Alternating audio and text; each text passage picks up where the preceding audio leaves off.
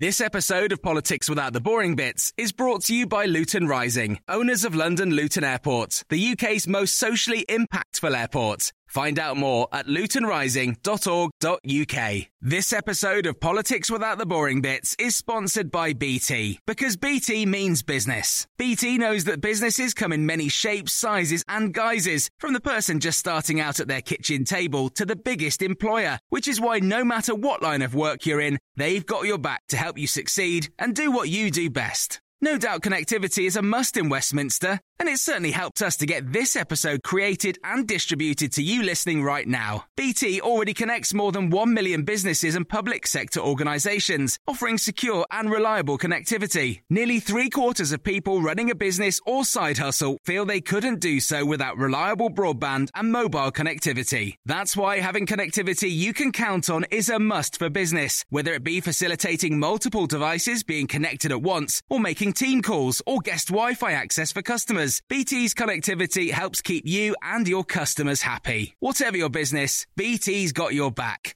Search BT's got your back.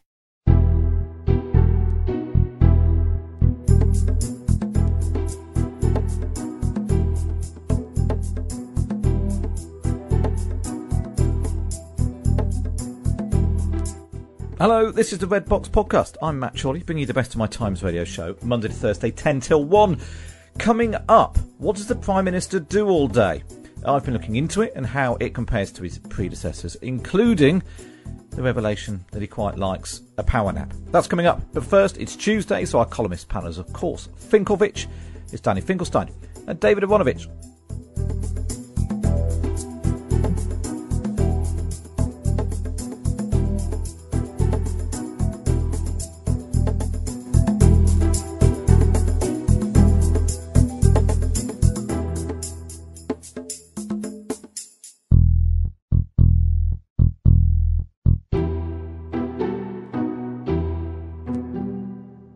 Either of you want to confess to falling asleep anywhere you shouldn't have done? Actually, no. But I do know when I used to work with David Owen that he fell asleep live on television during an interview when Geoffrey Howe was talking, and Jonathan Dimbleby then came back to him and said, "Well, what do you make of that, David Owen?" And all he could do was to say, "Well, I can't, that's not really the right question." Change the subject. He said the worst bit about it was nobody noticed. Not a single person mentioned it. That is excellent. Can you top that, David? Obviously, David, you've never fallen asleep in a meeting at the Times or anything. Right, let's come on. I never have. I mean, it's fine. There seems to be a phenomenal delay between David and I, but that's fine. We'll plough on.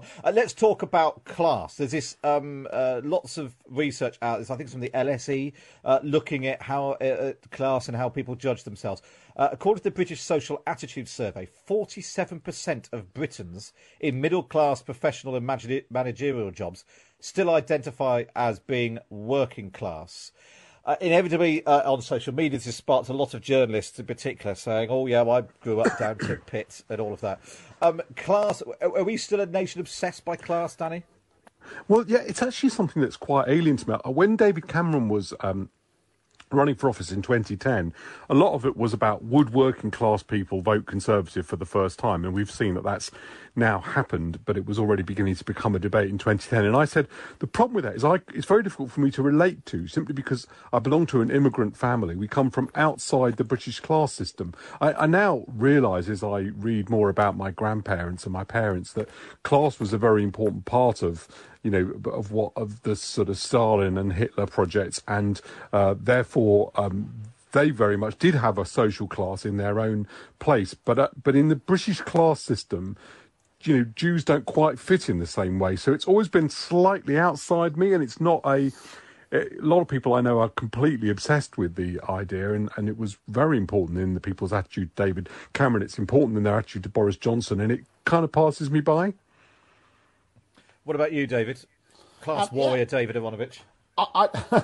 I found this very interesting. I mean, not least because one of the articles that Danny shared with me in The Guardian by a chap called Sam Friedman at LSE, and it's his new study which was looking at this, is so cross about it. It's really kind of interesting. What essentially it says is there's all these middle-class people, like young actors, going around saying, I'm from the working class, when actually they went to private school and so on. And it's long been a big joke which people will recognise, this kind of notion. It was the kind of, what is it called, the Four Yorkshiremen for Monty Python or whatever it is, where they compete with each other to say how downtrodden their background was and how awful it was. Because the one thing that you must ward off in Britain is envy. This is the thing that is really important. The terrible thing is that people should envy you. So what you must say to people is, I'm downtrodden, I'm having a terrible time, it's all awful, I mustn't say it's good, etc., in case I kind of invoke this. So as a part of it, there's a kind of psychological inverted snobbery there, with the notion that either you're born into the purple above the aristocracy, on the one hand, or else your great-grandmother was a down-and-out prostitute in the kind of East End of London or something like that. But anything in between is somehow discreditable because it suggests you didn't really kind of have to work for what you've got. And there is you find inverted snobbery all the time. Whenever anybody is having a go at me, there's one chap at the moment who's having a kind of big fight with me, and he always calls me a snob, and that I live in Hampstead. And this is despite the fact that his Wikipedia shows he was born in Hampstead. And it's a kind of, it's really kind of peculiar. And the only thing, and the way I can get back at him really easily is to suggest to him for a moment that his parents were incredibly well heeled, which actually they probably weren't. But he's very sensitive about it. Yeah, I mean the interesting thing, but my father, when he was young, when they came to this country, they were on welfare benefits. But when they were younger than that, they were unbelievably wealthy, as it turns out. Where does their social class go then? So it is about, I think it is about proving merit. David's correct, right? It is, I made this of myself. I did it, I was responsible for my own abilities. No one ever, for example, bears in mind that they may have been gifted certain great skills, right? Which are possibly partially environmental, but partially genetic, and that's also part of your inheritance. But people just want to claim that what they did for themselves, and they don't want anyone to imply that that wasn't true. I think that's so true. And my dad left school at 15 and so on because he was from a very poor Jewish immigrant family in the East End, etc. And I grew up in this kind of very political background. Both grandparents had actually left school by the time they were 17. Was this, what kind of background was this? Well, I'll tell you, it was a background full of books, full of discussion, and full of the other things which you would normally kind of suggest existed within a middle class background. It was a bit, as Danny suggests, kind of déclassé in that sense. I would never be able to claim to myself, however, the kind of notion of being working class in origin, because in every kind of cultural way, that would not be what people would understand my background to be. Yeah, it's really interesting because I'm sort of similar. My dad's a plumber. I wouldn't say that quite a lot of the time there was loads of money sloshing around when I was growing up, but equally I wouldn't claim that sitting on the radio twaddling on about what's going on in the news, well, is the equivalent to being, a tin miner or something, and claim any working class. It's also the way that I think parents is what your own experience is one thing. Then it's sort of my dad didn't go to university. Once you're dipping into grandparents to claim your working class credentials, you may have wrung that out. One of the things that I think really striking is the way that a lot of this debate, Danny, you were talking about, Conservatives winning over working class voters. In political debates especially, working class and northern tend to go sort of hand in hand. It's sort of London is the poshos and northern and working class, because everyone works down a mine, has got a flat cap and that sort of thing. And those lazy, as if there's no middle class people in the north and there are no working class people in the south. Well, and it was very interesting. I was reading a paper the other day about how this kind of regional disparity has probably persisted for 500 years. It's going to be extremely difficult to make a change to. So the people are saying a lot of cultural things about their own background, but mostly it's a sort of claim for merit. By the way, the other thing it shows is how much politics is identity politics, even before what people now claim is identity politics. Yeah. It's just that we've shifted identities that we're interested in, and people are claiming to be different things. and in order to sort of gain advantage that they may have lost by being wealthy. Matt, can I just add one thing to this question of north-south and so on? And that is, my father, despite his background, never thought he was properly working class, because the Marxist notion of what working class was the industrial proletariat. When we talk about the north-south divide, what we're really talking about actually is the industrial proletariat. That's essentially what we're talking about, insofar as it still exists, and its identification with some regions of the country more than other regions of the country. And when we're talking about loss of that kind of identity, that is essentially the loss that we are talking about. We're not really talking about whether people are wealthy or not, or educated enough. We're talking about whether or not they held those kinds of heavy industrial jobs, which Marxists in the past certainly kind of thought was absolutely wonderful, because they would be the vanguard of the working class and lead us to revolution, which, as we know, didn't quite come off. It didn't quite pan out. Let's talk about now the value of a life. There's this story about Lord Sumption, the former Supreme Court Justice, who told a woman with stage 4 cancer her life was less valuable during a discussion about coronavirus restrictions. And obviously, it's an incredibly sensitive issue, but it does open up this question. And there's been lots of debate about doctors, where hospitals are overwhelmed, doctors having to make a decision about who they treat and who they don't. But actually, this judgment of the value of individual lives is a live debate and issue, isn't it, Danny?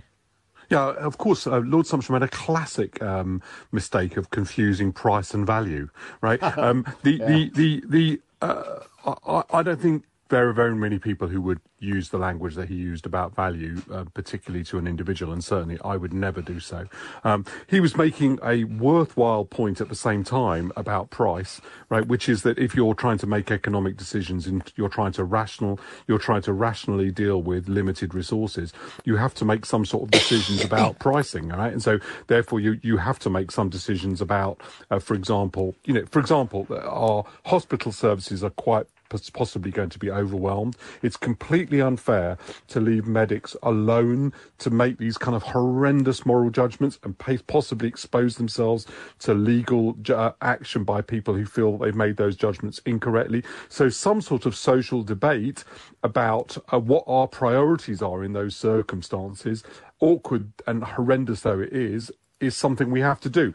The first thing we have to do is everything we possibly can to avoid that becoming the question. But if it becomes a question, we have to try to sort it. But to use the language of value, I think, was a really cataclysmic error and a setback a necessary debate, actually. There are all sorts of discussions we do have to have about what priority you put. Look, for example, we have to make a decision about the impact of lockdowns versus the impact of the coronavirus. And you can't do that without making some sort of judgments about who it impacts upon and what you think about the life years that you'll lose in one circumstance or another. You do have to do that. And it set back that debate terribly for him to have referred to it as a question of value, particularly to a sick individual. So it's a great shame, because he's a man, I don't agree with him about lockdown at all, but I do have a lot of respect for him. I've gained a lot from reading and listening to him, but I think this was a horrendous error, actually. What about you, David? I think what he was trying to refer to, as Danny is suggesting, is the notion that actually in the health service and elsewhere, they do look at something called quality adjusted life year when they trying to look at priorities for treatment. In other words, who is going to get the maximum? It's essentially a kind of Benthamite notion. Who's going to get the maximum benefit out of a particular treatment? If somebody's going to get 10 years of life, if you have one treatment available, somebody's going to get 10 years of good life out of it, and somebody else is going to get 2 years of tricky life out of it, then that's the tough decision that you're going to have to take, and you take that in all kinds of ways. It has absolutely nothing to do with the value of the person's life. It really doesn't. The person who you are deciding not to give the treatment to, their life is every bit as valuable as the person you're going to give it to. It's just that you have to make a choice, and that's the basis on which you are going to make it. And as Danny says, you want to try and avoid having to make that decision with every kind of fibre of your being, insofar as you possibly can, or make it as fair as possible, or make it as clear as possible. That's the basis on what you're doing it. To say to one, your life is less valuable. I mean, I don't know what he thought of himself as those words kind of tumbled out of his mouth. I do know that he later said he was taken out of context. He's not a politician, and that's very interesting. So one of the things that we have, right, is a lot of dismay about politicians and their imprecision and fudging language and, spin and those kind of things. But actually, you can look at those things as being like tact and sensitiveness and sensitivity to other people's circumstances, as being part of what politics is about, and people make political failings when they fail to do that. Jonathan Sumption is a brilliant intellect. He thinks in very precise terms. I gain a lot by reading him. I don't always agree with him. But this is an illustration of why he actually lacks a skill that, interestingly enough, he does himself in his intellectual work distinguish from that of politics, which is he has a legal skill, and it's very different from political skill. And the political skill would know that people don't think of value in those terms, and it was an inappropriate term to use. So interestingly, in some ways, it's sort of vindicating another part of his oeuvre.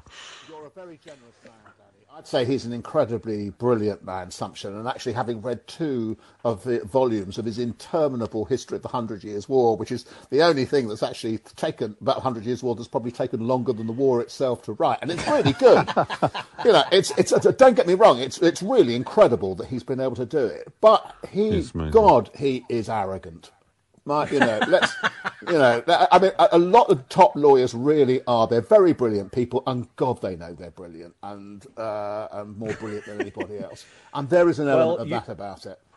You are obviously both brilliant people too. Without the arrogance, I hasten to add. Danny, your column in the Times tomorrow. Do you know yet what you're writing on? Yeah, it's a sort of who is Joe Biden. Nobody's read that many books about Joe Biden without being allowed to write a column about it, is my theory.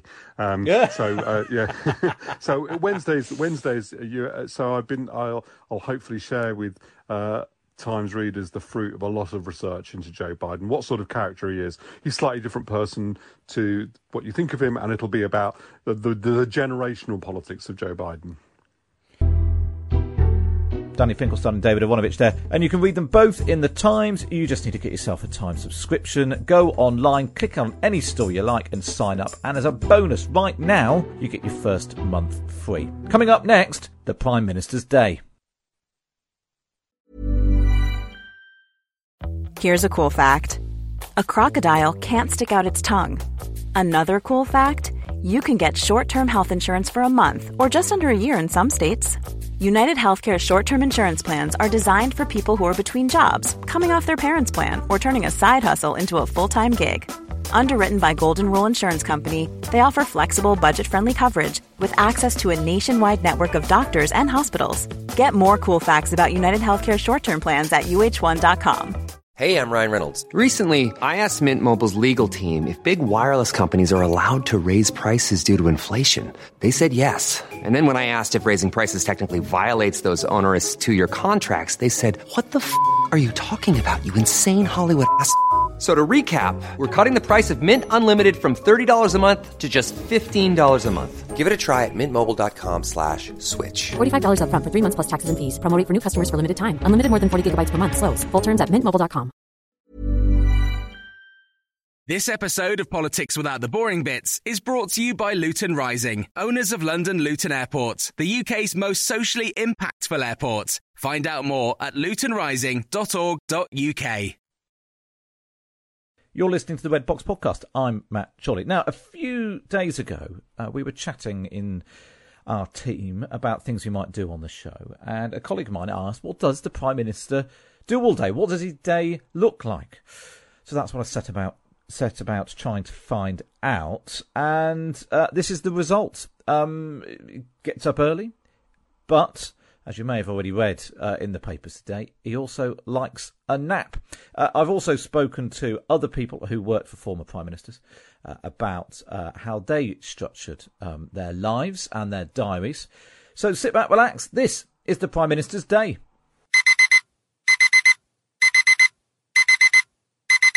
Wakey, wakey, rise and shine. Morning has broken like the first morning.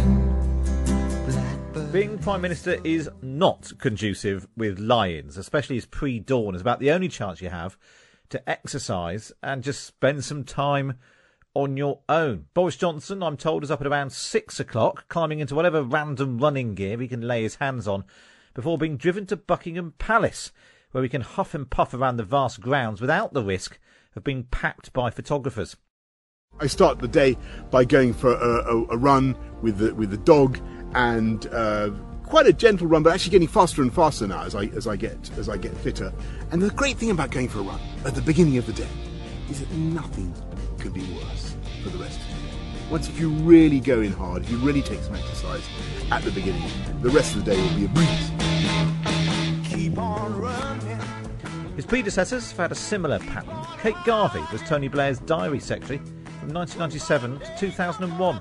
It was a sort of early start, 6:30, and exercise did play a part. That was the easiest time to do it, but it took place in the flat, in the number 11 flat.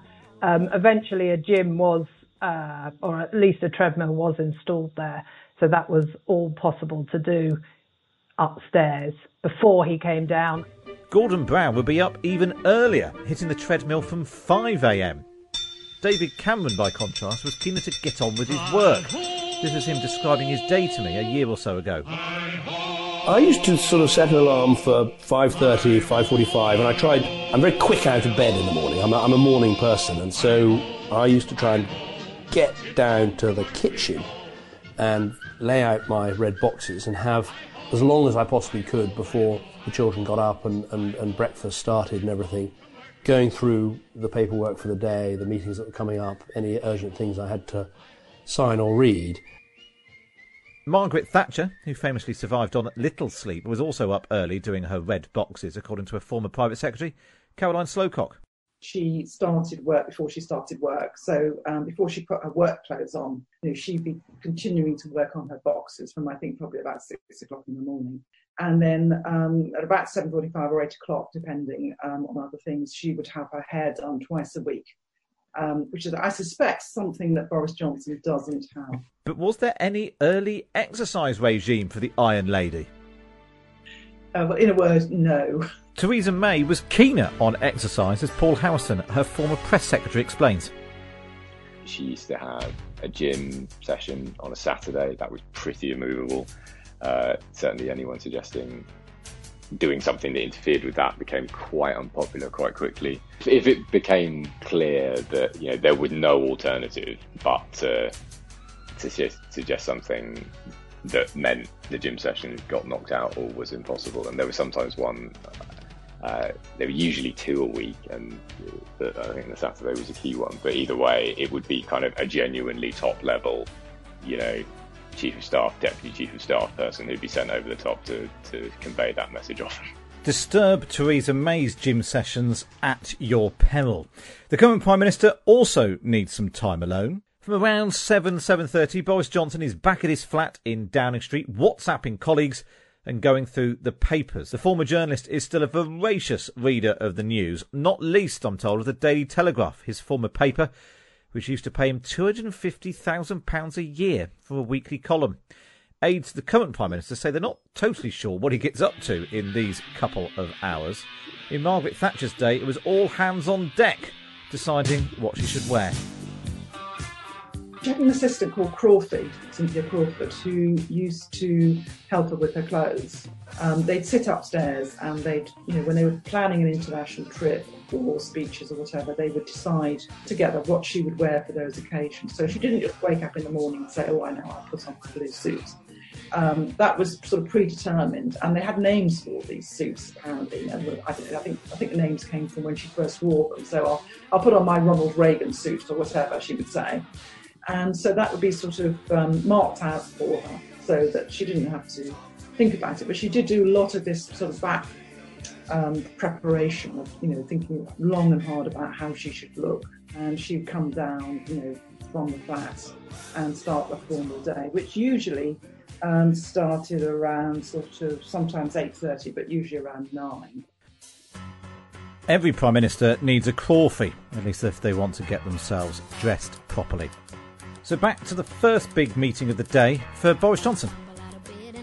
At that morning meeting, alongside Dan Rosenfield, the Chief of Staff, you'd expect Boris Johnson to be joined by his Chancellor, Rishi Sunak, his new Press Secretary, Allegra Stratton, Director of Communications, James Slack, and Nicky Da Costa, the Director of Legislative Affairs. They talked through events overnight and the day ahead, including any pressing issues in the papers or anything coming up in Parliament. The number 10 morning meeting has taken on almost mythical status in recent years. Who was in and who was out of the first face-to-face gathering with the PM was a sign of status and power. Kate Garvey says Tony Blair's meeting would kick off at 8 a.m. He would gather the relevant members of his team to kick off the issues of the day, the week, the month. We had a strategic comms grid that we brought in, and Tony always sort of led with the strategy. I always remember back in the day, my fax machine would go on a Sunday night and chug would come through, often a handwritten 2 to 4 page note about what he saw were the long-term issues, the short-term and the immediate ones. And that set the tone. So you knew on a Sunday where his head was at. And I knew as the diary secretary how to prioritise the schedule ahead. And then those daily meetings would instill that. That morning meeting was then often followed by something called the Big Guns. So we had something called the Big Guns, and that was, I mean, we loved an acronym. So TBGB, JP and RC. So that was Tony Gordon, Robin Cook, John Prescott. And that was the Big Guns meeting. That started in opposition, but we continued that through. Theresa May's morning meeting was rarely a jolly affair, not least because it started with a review of her media coverage.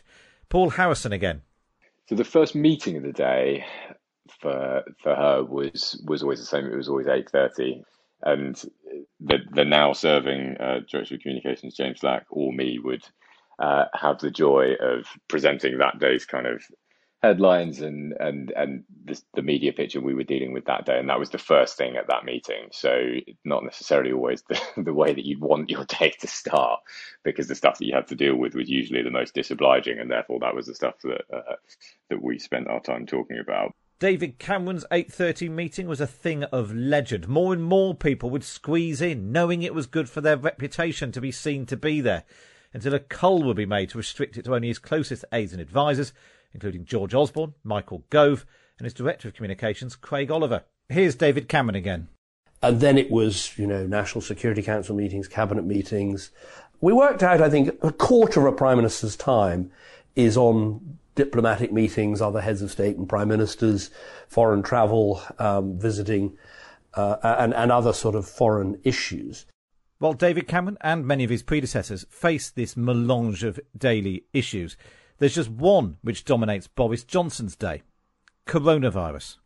The morning meeting done, the next big entry in his diary is what is known in number 10 as Dashboard, where he's updated on the latest live COVID data, including cases, hospitalisations, deaths, and more recently the pace of vaccinations. As well as the publicly available figures published on gov.uk, the government also buys in data from external sources to track things like travel movements, shopping habits, and public opinion. These meetings are often attended in person or virtually by Matt Hancock, the Health Secretary, Chris Whitty, the Chief Medical Officer, and Sir Patrick Vallance, the Chief Scientific Advisor. Lasting around half an hour, it quickly morphs into a debate about what more steps or restrictions might be needed in the hours and days ahead.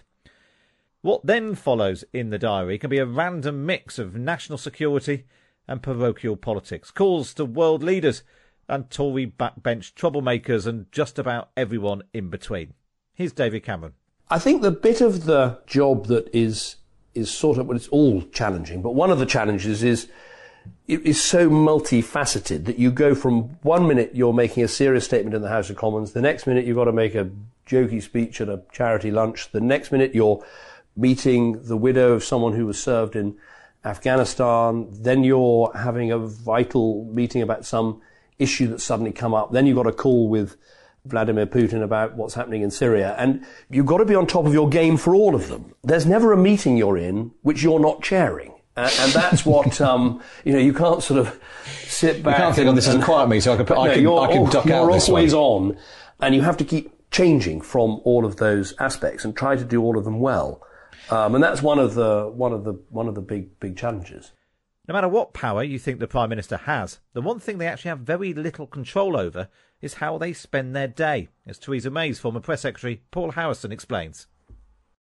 And I remember once, a slightly strange moment of just frankness and clarity. The PM told me that she had been told by somebody that some psychologist somewhere had done some research and decided that one of the most stressful experiences it is possible to have in your professional life is not being in control of your own diary. And there was this point where, the PM sort of said that while looking through her diary, raised her eyebrows in, quite a sustained manner, and then we moved on. Control over the diary is vital. Who gets to see the Prime Minister and who doesn't is a sometimes complex equation. Kate Garvey had a desk right outside Tony Blair's office to act as his gatekeeper. There were a lot of 30-minute meetings. That was our rule. 30-minute meetings, briefings needed to be 2 pages or less. He could consume a brief very quickly, so you could pack them in, and that's what he liked to do. And they were short, sharp meetings, and my job was to make sure they genuinely didn't overrun. I was firm but fair, I would say, and I was constantly putting my head round at the 30-minute mark, and I had to read him. I had to read, did he really want me to wrap this up? Was he sort of being polite and saying I need more time? So I had to take some decisions like that. But yeah, I was constantly going in and keeping the show on the road. So we had a few rules, and one of them centered around the code that we introduced for managing invitations. Thousands would come, mainly letters back in the day, but emails, phone requests, etc. And how do we manage that? So we got into a system of how Tony would communicate how he felt about it. And so it started with TMPI, try and pop in. And I soon realized that meant that was never going to happen. So I always felt bad if I said to someone, he's going to try and pop into this reception, that was unlikely. Then there was FO, fob off. And then it got a little worse, FOFE, F-O-F-E, fob off forever. And then the final one was an SO, a sackable offence. If this person were to cross the threshold, this was not good for me. So I knew my orders and I managed accordingly, always trying to be nice about it. The risk is that Prime Ministers become detached and remote, not just from the voters, but from their colleagues too, according to Caroline Slowcock, who worked for Margaret Thatcher. Her diaries, like many senior people, were just completely chock-a-block. So, once the diary had been set, and they'd be set weeks in advance, there's not much space to put anything in. It's one of the reasons why prime ministers actually become quite inaccessible, but it just is a fact of life that they can't be as flexible as they would have been in a sort of different life. Preparing for Prime Minister's questions can take hours out of the diary. For the likes of Margaret Thatcher and John Major, it was a twice-weekly affair on Tuesdays and Thursdays, meaning it dominated most of the week. Tony Blair merged the 2 15-minute sessions into a single half-hour on Wednesdays. As well as prepping for the questions in the Commons, which can take up most of the morning, afternoons could be absorbed with a good opportunity to catch up with MPs afterwards in the tea room. Those that struggled with such bonhomie, including Gordon Brown and Theresa May, often had trouble in their ranks as a result. And then to lunch. You might be running a country where there's little time for the finer things in life, and that includes food. There is now a small canteen in Number 10, but even then lunch can be an unimpressive affair. Caroline Slowcock again. When she was doing briefing for Prime Minister's questions, she used to have a bowl of soup and a sandwich. So there was somebody who came in who was paid for by Number 10 to provide that sort of working lunch. But otherwise, it wasn't provided for her, and she had to do it herself. And she used to get her constituency secretary, Joy, and Crawford, who you know was her sort of right-hand woman, to go and get some stuff for her. So she had to think about what she wanted, but there was Marks and Sparks things in the freezer that could be just heated up. Kate Garvey recalls the excitement of when a Starbucks opened in Westminster, raising the standard of takeouts. Tony saw food as fuel during the day. It was not a big focus, but obviously he did want to remain healthy, and certainly Cherie thought about that. So I mean, it was lovely. I remember little Leo used to come down with a basket, one of those toy baskets of fruit that they would bring in from Sainsbury's and then bring down and fill up the bowl. And that was his sort of main healthy way of getting through the day. For Theresa May, a diabetic, eating the right thing at the right time was a serious business. You know, she'd have to be quite careful about injecting insulin and matching that to what she was eating. And so that was actually something that we would even have to plan on trips to make sure that before a meal or something, that the PM had somewhere that she could inject herself with insulin if she needed that. And sometimes that would be sort of 5 times a day during a really demanding day. So yeah, it was sort of a particular feature of that for her. And even up to the extent that the armoured car, the Jag that she'd be taken around in, that had a little store of things like nuts and jelly babies just in case to help balance her blood sugar. As for Boris Johnson, he's talked a lot about trying to eat more healthily. I've always wanted to lose weight for ages and ages, and I think many people, I struggle with my weight, go up and down. But since I recovered from coronavirus, I've been steadily building up my fitness. That was Boris Johnson talking last year. He's lost more than a stone since being hospitalised with coronavirus and is still trying to eat better, though aides say he does not have time carved out for lunch. One thing that he does try to make time for, though, I'm told, is an afternoon power nap. Not every day, but occasionally the door of the Prime Minister's study is shut and staff know that he's not to be disturbed. It's a habit that apparently dates back to his days as Mayor of London. One Downing Street insider who knows the PM well told me, "These are tough jobs that do take a lot of time and stress. It would not be entirely uncommon in the diary for him to shut the door and have a kip for half an hour or so. A power executive business nap to get him ready for the rest of the day." He's in good company, and not just his hero Winston Churchill. Leonardo da Vinci, Bill Clinton, John F. Kennedy and Salvador Dali were all said to be keen power nappers. A Downing Street spokesman denied that Boris Johnson took afternoon naps, insisting his day is literally full of meetings. He's hard at work and has a very full and busy schedule. The revelation of the occasional power nap is likely to raise eyebrows. There aren't many jobs these days which allow 40 winks after lunch. But as Paul Harrison explains, being Prime Minister is a uniquely demanding role. A strange and unpopular opinion, but I sort of am inclined to believe that there's no such thing as a lazy PM. And actually that, you know, everybody's day is packed, and maybe different people have different preferences and some people are more Stakhanovite than others. But I've always thought that the demands the role places on you, they are actually so huge and so all-encompassing that it's sort of impossible. The system prevents you from being lazy. You know, the red box follows you around like a spectre. It's always stuffed full of work. The decisions are urgent and therefore unavoidable. And so people do it in different ways. But I just don't think you can climb that far to the top of the tree being a sort of a work-shy person. Being able to switch off from the job, even for a few minutes, might be no bad thing. While David Cameron was accused of chillaxing, others might think that preferable to Gordon Brown's round-the-clock obsessiveness, which even friends say drove him a bit crazy. Boris Johnson, in particular, is a bookworm. Often in dull meetings he can be found thumbing a book in the corner. In number 10, there are piles of books everywhere.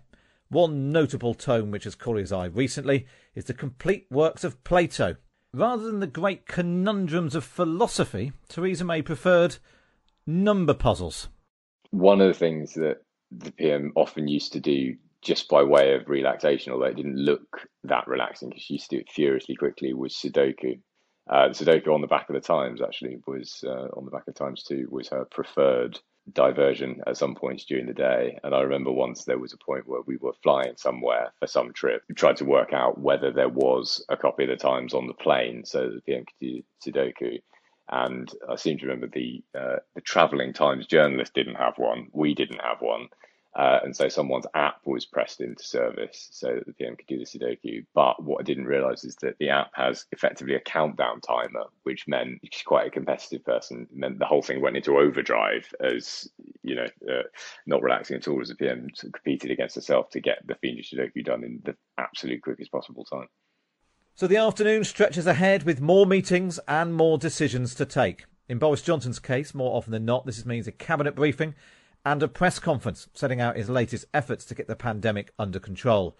It means it could be late before he gets to retreat to the flat upstairs and his fiancée, Carrie Simons, and baby son, Wilf, with 2 red boxes of paperwork to complete. While aides to Boris Johnson say the work broadly gets done, those famous red boxes are crucial to the functioning of government, as Paul Harrison explains. It's sort of the box, weirdly, in a pretty advanced Western democracy that is a completely paper-based thing. That's a lot of how big decisions that affect all of our lives are made still. Tony Blair was always keen for some family time, but then to get some sleep. Late nights were not his thing. He valued his sleep, and I would say was in bed by 10 most of the time, if he could be. Margaret Thatcher, by contrast, was happy to work late into the night. Caroline Slowcock. We would be working on speeches with her, and sometimes that would carry over into the evening. And we'd work in the study with her. She'd have some glass of whiskey or 2 perhaps. And then she'd say, look, come up to the flat and we'll carry on working over dinner. And, very, very sort of basic flat in those days. She'd serve something up and we'd just carry on working. And then after that, she would get the sort of 3 to 5 boxes. I mean, classically, we would produce maybe in the working week, maybe 3 boxes of papers. And, they would be coming across the evening. So, she'd get her first box and take it upstairs, or we'd take it upstairs. She'd work on it. But another box might, come at sort of 10 o'clock at night. There were limits, though, even to Margaret Thatcher's stamina. And, she had this habit of underlining the documents so that we knew that she'd read them, I think. But I think it was also a sort of slightly OCD characteristic. But you could see when the papers came out of the boxes that sometimes she'd fallen asleep because the lines would fall off the page. Wake up, Maggie, I think I got something to say to you. Turns out having a nap might not be so bad after all. It's been a hard day's night, and I've been working like a dog. It's been a hard day's night, I should be sleeping like a log. But when I get home to you, I find the things that you do will make me feel alright. Well, that's it for this episode of Red Box. If you've enjoyed it, don't forget to subscribe wherever you get your podcast from. Maybe even leave us a rating because it helps with the Mumbo Jumbo charts. We release an episode every day, Monday to Thursday, featuring the best bits of my Times Radio show. You can listen to the whole thing Monday to Thursday, 10 till 1. It's available on DAB, online, via smart speaker or on the Times Radio app. And if you want to read more about all of the stories we've been discussing, then go to times.radio/subscribe.